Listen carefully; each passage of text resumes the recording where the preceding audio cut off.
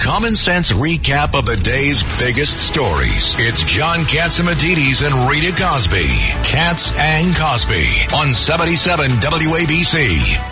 Joining us now here on Katz and Cosby with John over there in London. And still, we have Judge Richard Weinberg and Congressman Peter King.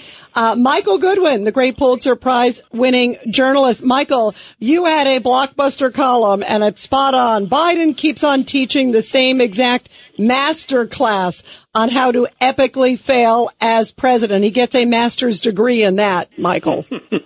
Yes, he's setting a new standard. And it's not one thing, it's pretty much everything. And it's amazing that you do not see, as you were just discussing the border, how could this go on for more than 3 years? I mean, we are now in the fourth year of his presidency, and he has done nothing to stop this, even though the huge numbers began soon after he took office. So it is extraordinary that he has sat there, that Fox and a few of us others have reported on this regularly and talked about it, and shows like this, and nothing. Well, you know what's amazing, Michael? The pictures don't lie. You see, it looks like a football stadium. Now they're coming into San Diego, and they're so full in San Diego, they're doing mass releases. I mean, it's incredible. Well, I mean, the great era of immigration in America, generally by most historians, is considered 1880 to 1920. Now, I looked the other day, and roughly 12 million immigrants came in legally, many through Ellis Island, of course. 12 million over 40 years. We're now talking about perhaps 8 or 9 million in 3 years. And it's a different country now. It's much more populated, of course. There's not these great empty areas that are dying for immigrants to come and plow the fields or plow the prairie. I mean, it's a whole different country. And yet Joe Biden has acted as if there's nothing wrong. And, you add this to what he's done with Israel, which I say is a betrayal. You see what he's doing with the Supreme Court on student loan forgiveness.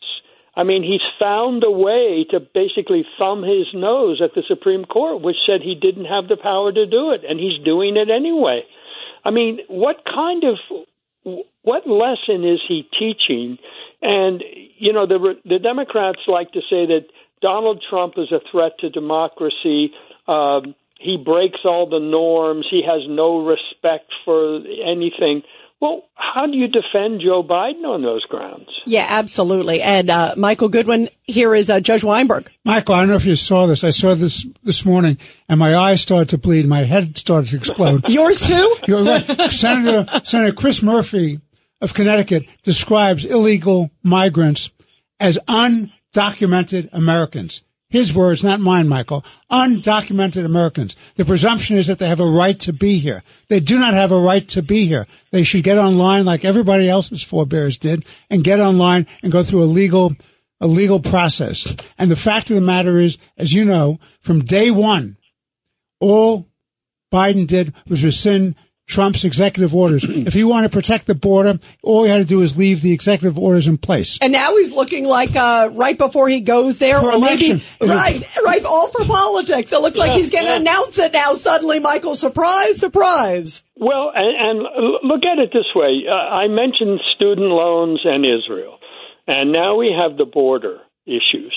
And what do they have in common? All three of those issues. His late actions and discussions are aimed at pacifying critics in terms of the election. So the student loans, of course, young people, particularly those who have who racked up all these loans, taking these useless courses that got them a degree but not a job, right? Big cohort of the Democratic Party, young college grads. You talk about Israel. It's the Muslim American vote, particularly in Michigan, and again, young people.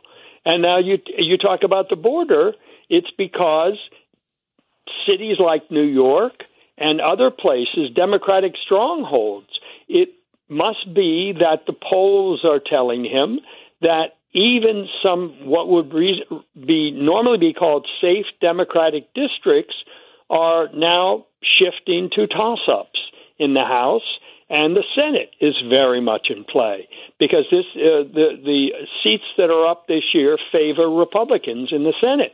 So you would have to say that he's now doing all of these things, good and bad, simply for political reasons. Yeah, that's... Again, where is the presidential leadership? Where is the Constitution in any of this? Yeah, you're right. It's incredible. John Catsimatidis from London.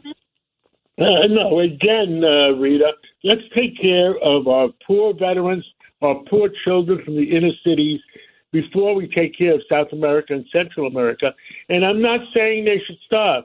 I think we should send them food to South America and Central America and help them in their own locale, not necessarily invite them to come to the United States. You know, enough is enough, guys. Yeah, no, that's a great point. Keep them there, help them, but keep them there as opposed to what's happening in our country. And boy, is it a mess. John, stay with us. And Michael Goodwin, thank you very much for your perspective. We love having you on the show, Michael. My pleasure. I just hope they let John back into America. I do too. Probably not. Probably not. Oh, I don't know. We love John. He's going to come here. Although he sounds like he's liking London. He's having fish and chips, I think. So, you know.